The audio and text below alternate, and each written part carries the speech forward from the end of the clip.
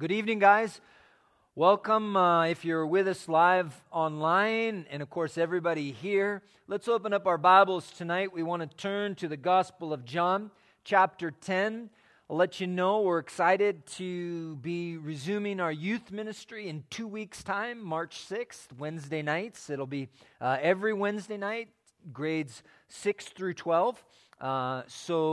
We're looking forward to that. We're really excited about that, to be able to have that. It'll be at the same time as our service here. So every Wednesday, 7 o'clock, grades 6 through 12, along with obviously our children's ministry being available. So if you have those in your house that age, have them start planning that. If you know people and you want to invite them out, obviously that's just one additional way that we can minister to families on Wednesday evenings here. And there'll be other things that'll be happening with the youth group that we'll let you know about, but we're really thankful that the Lord is doing that work once again here. We're excited about that. So March 6th, we'll pick up with that, but tonight, John chapter 10, verse 1, we'll be looking at verses 1 through 21 this evening. And when Jesus healed the man that was born blind, we saw that in the last chapter. The self-proclaimed shepherds of Israel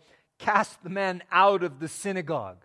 And last thing that you probably would expect to have happened, but I think if you have read the Gospels much, it's not really that far-fetched and probably something that we should expect or should have expected. But no, the reason you don't expect it is that no true shepherd would do such a thing. And so this prompted Jesus to teach to the Pharisees in particular, or is teaching, I would say not so much to the Pharisees, but about the Pharisees in particular on the Good Shepherd. And the question is really, what shepherd are we following? Are we following the Good Shepherd? Do we know that we have life? And are we enjoying the abundant life that He gives? Or are we like a lot of people maybe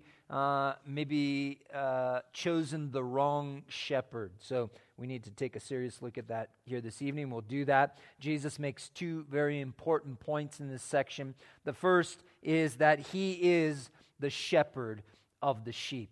And the second thing is that He is also the door of the sheep. Obviously, Jesus didn't have fur and He didn't have hinges.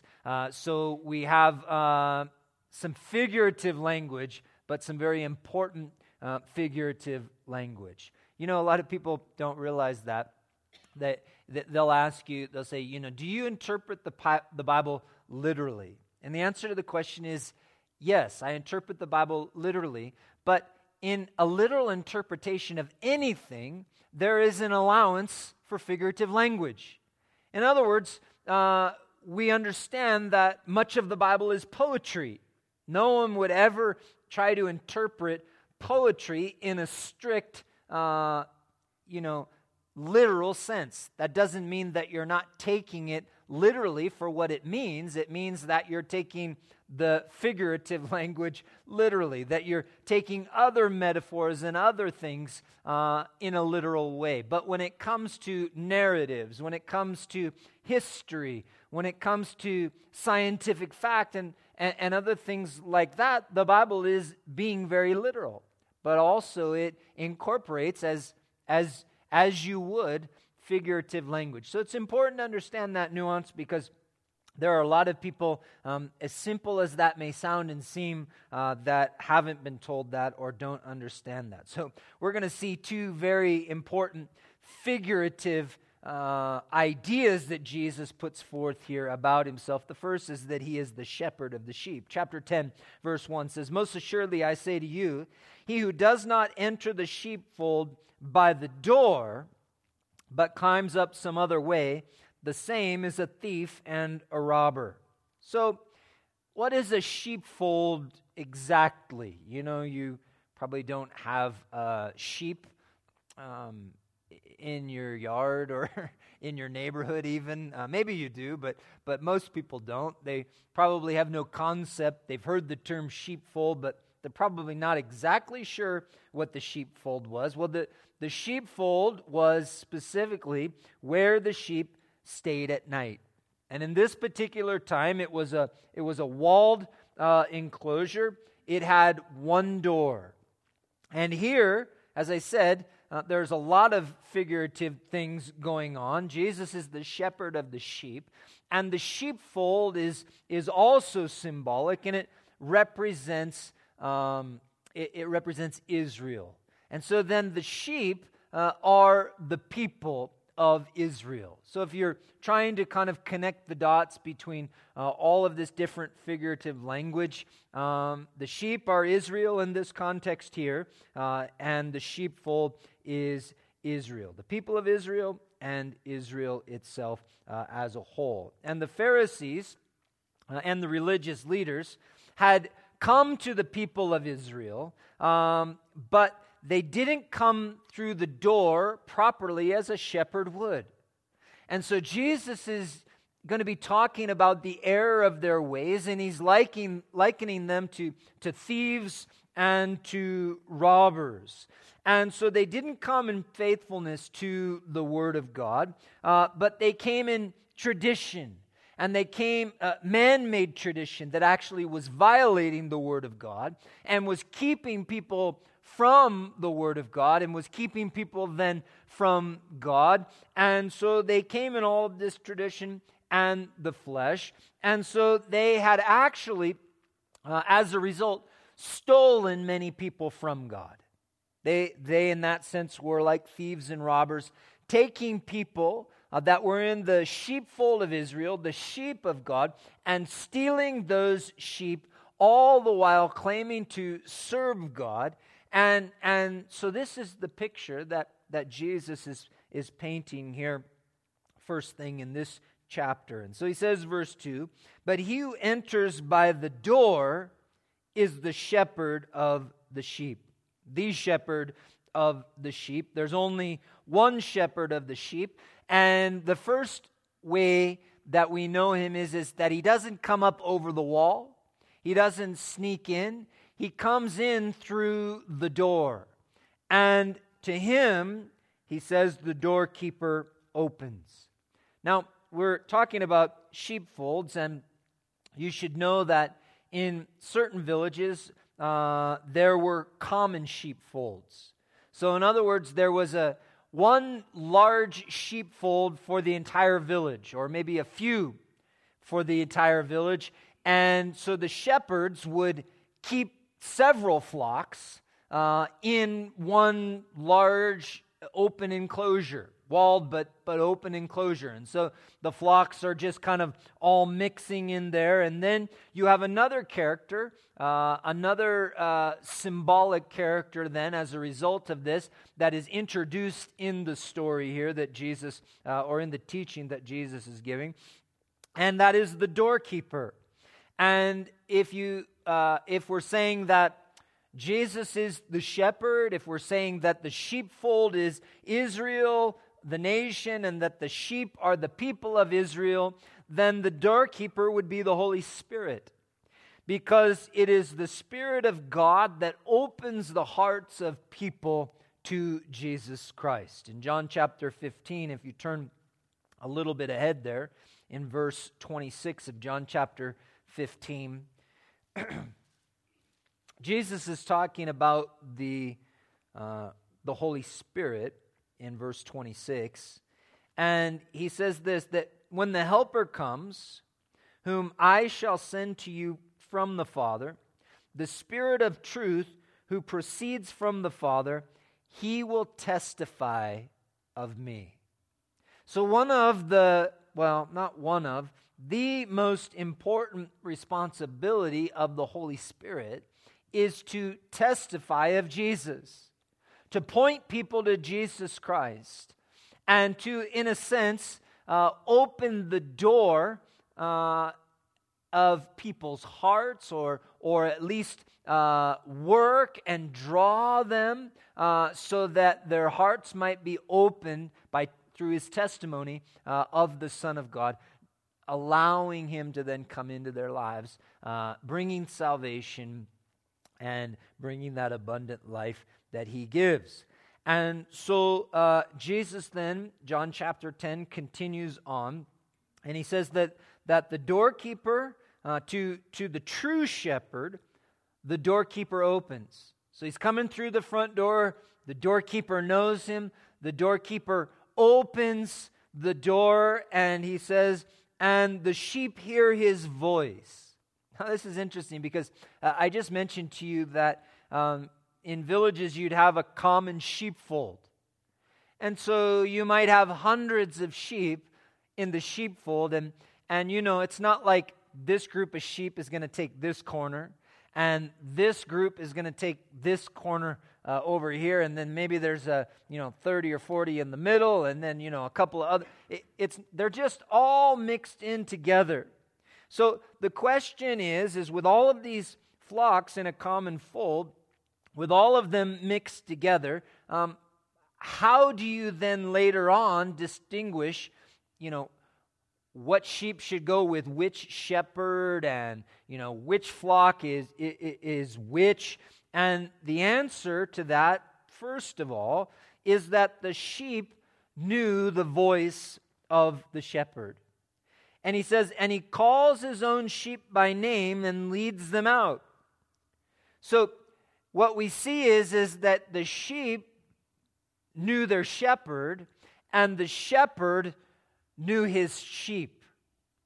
And so even if they're all mixed up, it really didn't matter because the sheep recognized the voice of the shepherd, and all the shepherd had to do was call his sheep, and they would follow him out of the fold. But also, the shepherd knew the sheep. He had actually named each one of them. That's very interesting because life as a shepherd, so you're leading the sheep in and out. You're trying to make sure that you're choosing the right location that hasn't been grazed too much, that isn't exposing the sheep either to the elements or to predators or other things. And so you're doing that work, but then there's a lot of downtime because the sheep are just out there eating, and so the shepherd, I imagine, spent a lot of that downtime getting to know the sheep. What characteristics made each sheep unique? Not just the way that they look, but their personality traits, their strengths, their weaknesses, their tendencies. And the shepherd had names. They would name their sheep. He calls his own sheep by name. And as we look in the scripture, we see that God does that with us. One of the most interesting things that I notice in scripture is how often God changed people's names. For example, a lot of you have heard the name Abraham, but you may or may not be aware that wasn't his original name. Abraham wasn't what he was called from birth. His name from birth was Abram. Now, Abram meant exalted father. But that's kind of an uncomfortable name when you don't have any kids, right? And for most of his life, he had no children. And then finally, when he did have a child, it was by a slave. And so then you got a guy, and he has one child later in life through one of the maidservants of his wife, and his name is Exalted Father. It's kind of like a cruel joke, It's like a poor guy being called rich. You know what I mean?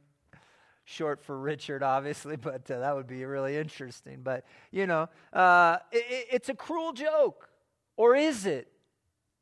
Because then God takes his name and he goes one step further, and he changes his name to Abraham, which means father of many. because he wasn't going to just have one child. He also would have another child of promise, Isaac. And through Isaac in particular, the promise would come, but also through Ishmael, he would have millions, actually billions of descendants. Isn't that fascinating? And so God, what you notice in Scripture, when God changes people's names, it is symbolic of the work that He is doing by faith in their lives. There was another guy, you know him by the name of Jacob. It's interesting to me that Jacob's such a popular name today, because there was a time where I think probably, I don't think it still is now. I think it's like Liam or something like that, But anyway, there was a time when Hudson or Liam or, these are the names today that are super popular. And but there was a time when Jacob was the name. And I like the name Jacob, but unless I stop and think about what it means, because it means basically dirty, rotten scoundrel. I mean, I paraphrase a little bit, but that's what it means.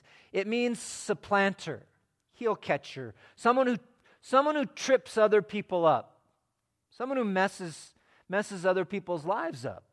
That's what the name Jacob means. And when you read your Bible, you see, it kind of fits. For a long time, and in a lot of ways, it fit. But God changed his name. There was a period where God was dealing with Jacob, and he was getting ready to cross over the river Jabbok, which Jabbok means emptying, by the way.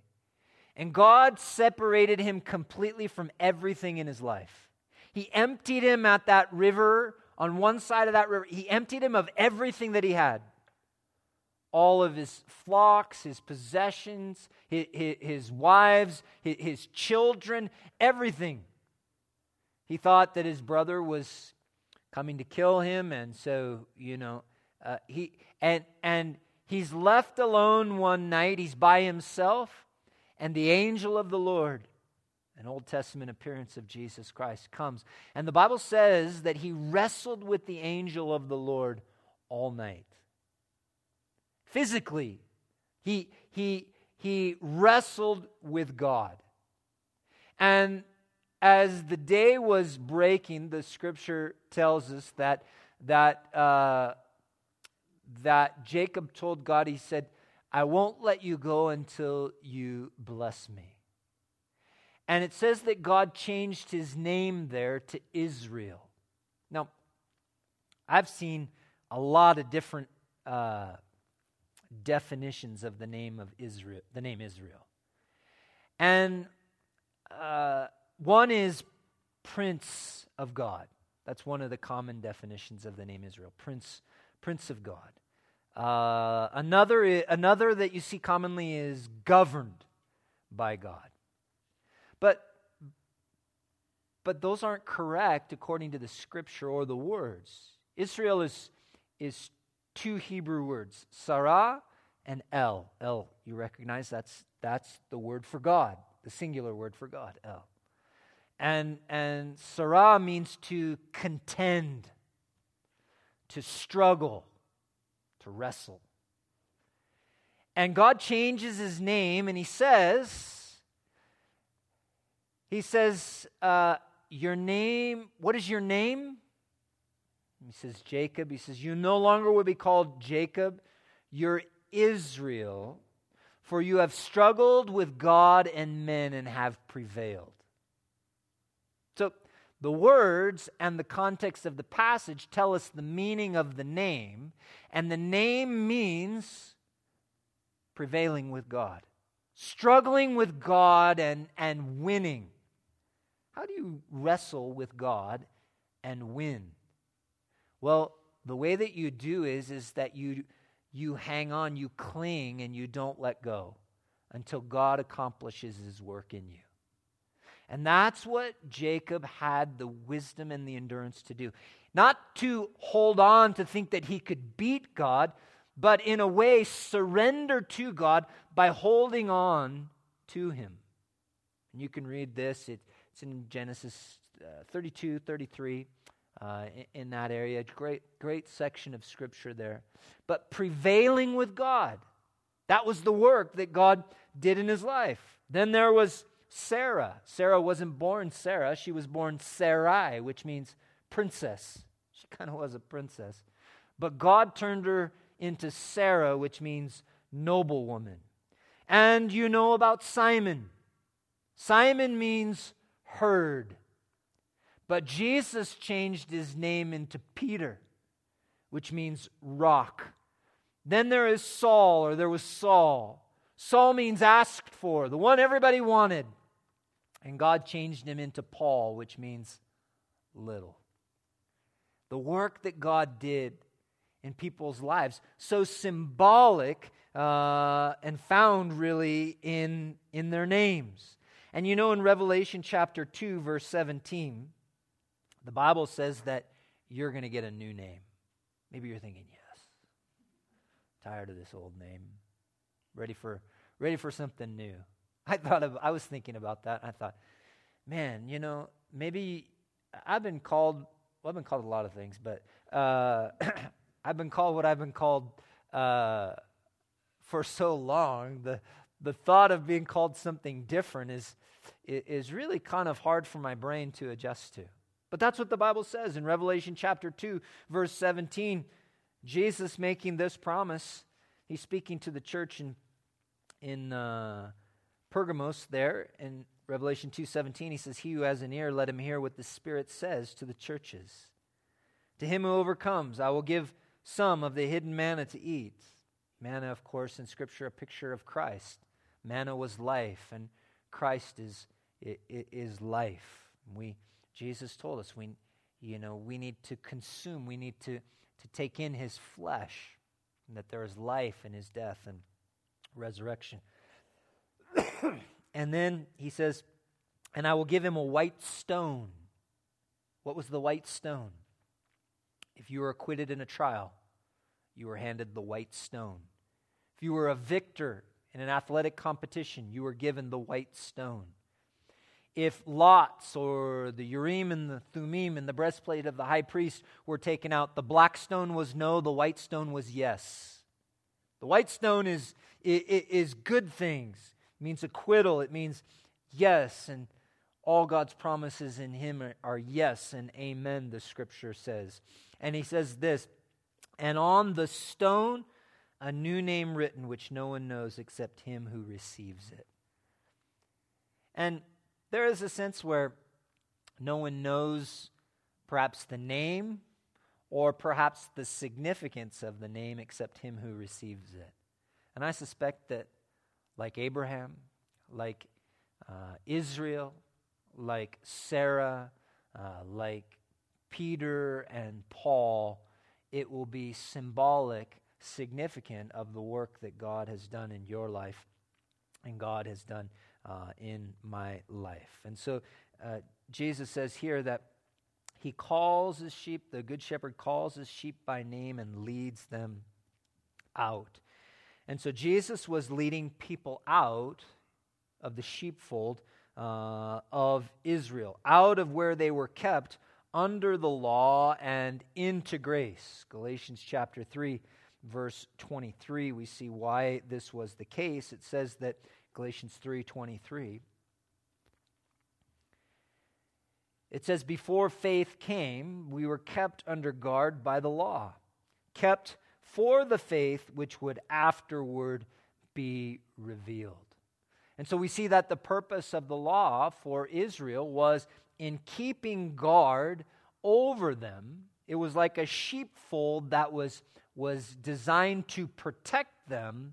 But then afterward, when the object of their faith was revealed, the Son of God, that they are no longer kept under guard by the law and by that system. So Jesus was now first, the gospel went to Israel first, to the Jew first, and then to the Gentile. He was leading them out of the sheepfold of Israel. However, not all were his sheep, not all would follow, and the same is true today, just of his sheep in general. Not all know his voice and are following him. You can say, well, why are some people not saved? Why are they not following Jesus Christ? Because they don't know the Good Shepherd. They don't know him. They don't recognize his voice. They're not following him. Everybody's following some kind of shepherd, in a sense. The shepherd is either the Good Shepherd or some other shepherd that they have chosen to follow. And so verse 4, he says, and when he brings out his own sheep, he goes before them, and the sheep follow him. In verse 6, it says that Jesus used this illustration, but they did not understand the things which he spoke to them. So he's speaking in large part to the Pharisees, and about the Pharisees. They're at least listening, but they're spiritually blind, and even though they insisted that they could see, they could not, and so they didn't understand. And so verse 7, he switches gears a little bit. As I said, he uses two illustrations. The second, he says, is that he is the door of the sheep. Verse 7, then Jesus said to them again, most assuredly I say to you, I am the door of the sheep. Now, he's going to talk about a different kind of sheepfold. There was the sheepfold in the village, as I said, often a common sheepfold that existed in a village. And then there was the sheepfold that was out in the field, that was in the pasture. Because it wasn't always practical to bring the sheep all the way back to the village and to the common sheepfold. So a lot of times, shepherds would spend the night out in the field, particularly if all of the land near the village had been grazed and the best pastures were maybe a little ways away, then it might not necessarily be practical to come every night all the way back to the village. So they would have sheepfolds that were out in a pasture, or sheepfolds that were, near particular pastures. And sometimes those would consist of a cave or some other enclosure that they had built out in that area for that purpose. And the way that sheepfold worked was similar to the one in the village. It had one entry, but the shepherd would lay in the doorway. And so what he would do is that he would make sure that the sheep stayed in the sheepfold, whatever it was, the cave or whatever, but that nothing else got in with the sheep. And so he would literally lay in the doorway, making himself the door of the sheepfold and the door to the sheep. And so Jesus led his sheep and was leading his sheep out of the sheepfold of Israel into his pasture and into his sheepfold, the new covenant and the grace of God. And so verse 8, he says, all who ever came before me are thieves and robbers, but the sheep did not hear them. That is his sheep. He said, I am the door. If anyone enters by me, he will be saved and will go in and out and find pasture. So if you enter in to salvation in Christ through the door that is Jesus Christ, into that sheepfold of the grace of God, Jesus says then you're going to go in and you're going to be protected at night, and you're going to go in and you're going to go out, and you're going to find pasture. John chapter 14, again turning ahead a little bit, we see that indeed there is only one way into this sheepfold. John chapter 14, verse 6, Jesus said, I am the way, the truth, and the life, and no one comes to the Father except through me. So people often ask, they say, do you believe? Well, usually what they say is, do you really believe that Jesus is the only way. And I say, I really do. Not because I am most comfortable with that idea, although I am, but because Jesus said so. He said, I am the door. He didn't say, you can choose door number 1, door number 2, or door number 3. It's your choice. He said, I am the door. I am the way. I am the truth. I am the life. And just in case that wasn't clear, no one comes to the Father except through me. So what we discover is that all roads don't lead to God. Well, in one sense they do. They lead to judgment. But only one road, one door, one path lead to eternal life. Jesus said, broad is the road that leads to destruction. And there's many people that go that way. But narrow is the path that leads to eternal life, and few there are that find it. So people say, well, you're kind of narrow-minded. And I say, well, actually, I'm closed-minded. There's a difference. Narrow-minded, separate from what Jesus talked about, he meant something different, but most people by narrow-minded, they mean, maybe less options, but still more than one option. I'm closed-minded in the sense that there is only one option, but that's all that the Scripture gives us, Jesus Christ. But we don't need more than one option. And in fact, other options are an insult, because if there was another way, then Jesus didn't have to die. God could have just had one less way, and it didn't have to include sacrificing his son. If you could, just live a reasonably good life, or if you could follow one of these other religions and that would do it too, then God wouldn't have had to sacrifice his only begotten son. But because there was no other way, Jesus had to die. And Jesus in the Garden of Gethsemane, what did he say? He prayed, Father, if there is any other way, let this cup pass from me. And then he said, nevertheless, not what I want, not what I will, but your will be done. And he went to the cross because there was no other way. And so Jesus is the only way to salvation. He is the only door. And verse 10 of John chapter 10, he says, the thief does not come except to steal and to kill and to destroy. I have come that they may have life and that they may have it more abundantly.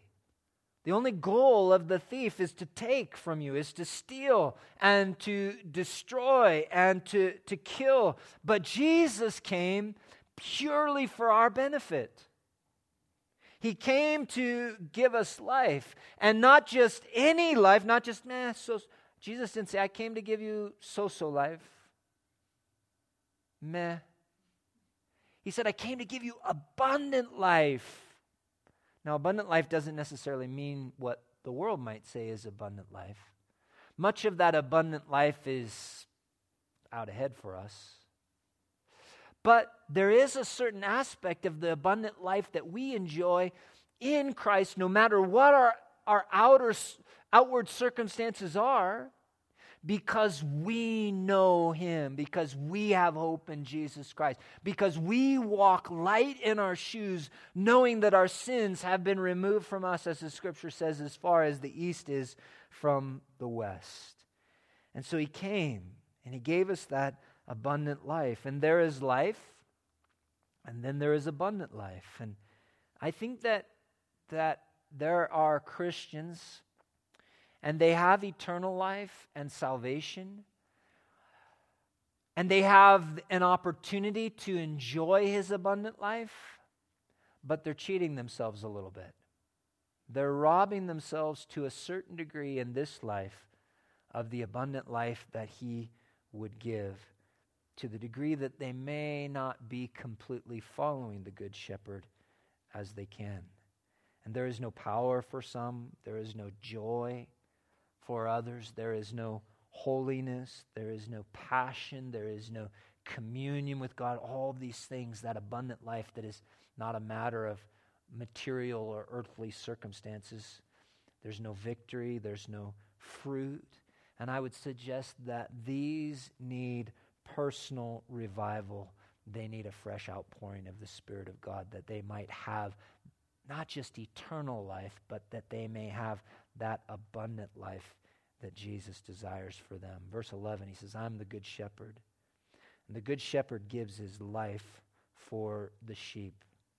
And a hireling, he says, verse 12, in contrast, sees the wolf coming and leaves the sheep and flees, and the wolf catches the sheep and scatters them. And he does this because he doesn't really care about the sheep. So Jesus says, I'm the good shepherd. I give my life. I sacrifice. I care about the sheep. Other shepherds often care about themselves and what benefits them. And a lot of that had to do with the shepherds of Israel. And so he says, verse 14, I am the good shepherd. I know my sheep and am known by my own. So it's kind of a two-way street. He's the good shepherd. He knows his sheep, and his sheep know him. And I think that for a lot of people, they know about Jesus, but Jesus doesn't know them. And so there's no relationship. And that relationship is found in love. It's a reciprocal relationship. It's found in abiding, verse 16. Now, verse 16, he says something very interesting that some people have gotten wrong. He says, other sheep I have, which are not of this fold, them also I must bring, and they will hear my voice, and there will be one flock and one shepherd. So this is the beauty of going through the scripture in context. Because as I read that verse to you, you understand what Jesus is talking about. Flocks and sheepfolds and sheep. And so when Jesus says, other sheep I have, which are not of this fold, this fold is Israel. And these sheep that he's talking about previous to this are Israel. So who are the other sheep? Gentiles. The rest of the world. They're not some cult or other group of people say, we're the other sheep that are not of this fold. Well, I guess if you just want to take one verse out of the Bible and make that, your group's verse, okay. But, for people who actually read it, they can understand what Jesus is saying here. The other sheep, they're the Gentiles. And if we're Gentiles, if you're a Gentile, you're not of the fold of Israel. Notice at the end of verse 16, he says, and there will be one flock and one shepherd. Sometimes that is translated, and there will be one fold and one shepherd. But the word is very clearly there, flock. And Jews and Gentiles, while they may not be of the same fold, they're going to be combined into one flock. And that's what we were in Galatians chapter 3, verse 23 earlier, and now Galatians chapter 3, verse 28. Paul writing, Galatians 3, verse 28, says that there is neither Jew nor Greek. There is neither slave nor free. There is neither male nor female, for you are all one in Christ Jesus. Just one big flock in the new covenant in Christ Jesus. And that's what Jesus is saying here. There's going to be, I have two folds, and for a long time there was Israel and everybody else, but Christ and the gospel are bringing everyone together into one flock. By the way, that wasn't a real popular message. That's the message that made people, Jews in particular, hate Paul so much. That's why they wanted to kill him. That was the essence, was that message. Verse 17. Therefore, my Father loves me, because I lay down my life that I may take it again. No one takes it from me, but I lay it down of myself. I have power to lay it down, and I have power to take it again. So that's the beauty of Jesus, is that he wasn't simply a shepherd who laid down his life for his sheep. But he says, not only do I have the power to lay my life down, and do I choose to lay it down, but I take it up again.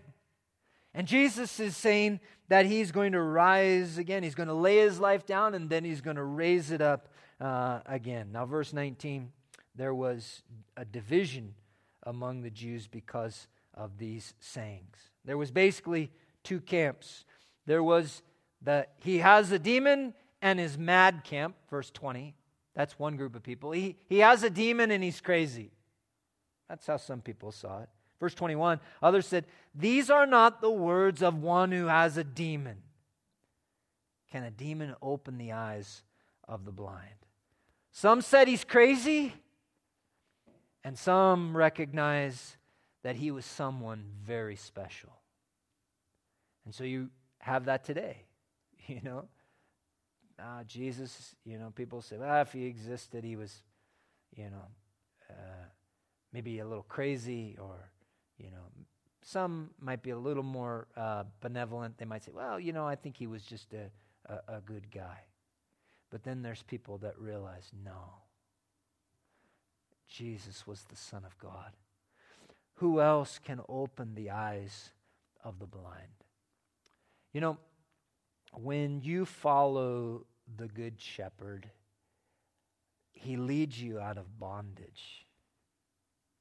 He has led you, if you follow Jesus Christ, he has led you out of bondage and into a new, not only pasture, but into his fold and into his kingdom, and you are now part of his flock. You know him, he knows you, and as a result of that, you have salvation, but you have so much more. You have that abundant life in Jesus Christ, or you have available to you that abundant life in Jesus Christ. And so your choice is to choose. Will I abide? Will I walk with him, not only for salvation, but for that life that he gives? And so the question is really quite simple. Well, where am I? Well, does he know you? Do you know him? Do you know his voice? When he calls, have you and do you follow? It's really as simple as that, as simple as sheep and a shepherd. Let's pray. Father, we thank you so much for this time here tonight in your word. And Lord, we thank you for the reminder, the check really. Not only are we following your Son, not only do we know him, and does he know us, and do we hear his voice, do we know his voice, but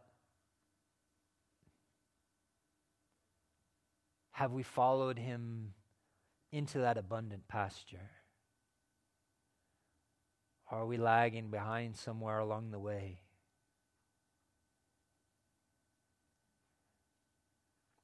As our heads are bowed in prayer tonight, I want to extend an invitation to you. If you say, well, I don't know that I know him. I don't know that he knows me. You can know. The Bible says that you can know whether or not you have a relationship with him, whether or not you have eternal life, and you can choose to receive his abundant life. But you have to choose Jesus Christ. You have to choose the Good Shepherd over all of the other shepherds, the thieves, and the robbers who the enemy would send to rob you of eternal life and abundant life. And if you've come here tonight and you haven't given your life to Jesus Christ, then what that really means is that you're still in your sin. It means that you still hold your sin. And the problem with that is that it means you still, at this moment, hold the consequence of your sin, which is hell, which is punishment, which is judgment, and an eternity apart from God. But the perfection of the gospel, the beauty of the gospel is this, that God doesn't want anyone to perish. And so he sent Jesus to bear your sin on the cross. But he won't force you to be saved. You have to choose whether or not his sacrifice is your sacrifice, and whether or not to receive his salvation. My prayer is that you would. If you'd like to join me in prayer tonight to ask Christ into your heart, then I'd love to pray with you tonight. And I want you to know that if you ask, he will answer. If you surrender, he will make himself Lord of your life. And he will change you from the inside out. And he will give you salvation and that abundant life. He will give you new life in him. You can discard that old life, that broken life, that sinful life. And you can walk in the newness of Christ. If you'd like to join me in prayer tonight, would you raise your hand where you are? And we'll pray together. But if you haven't done so, don't be afraid. Don't hold yourself back. You just take this opportunity now. We'll pray together as we close. But please take this opportunity.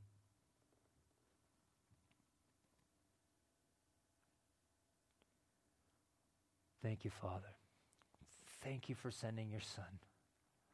And Lord, we just pray that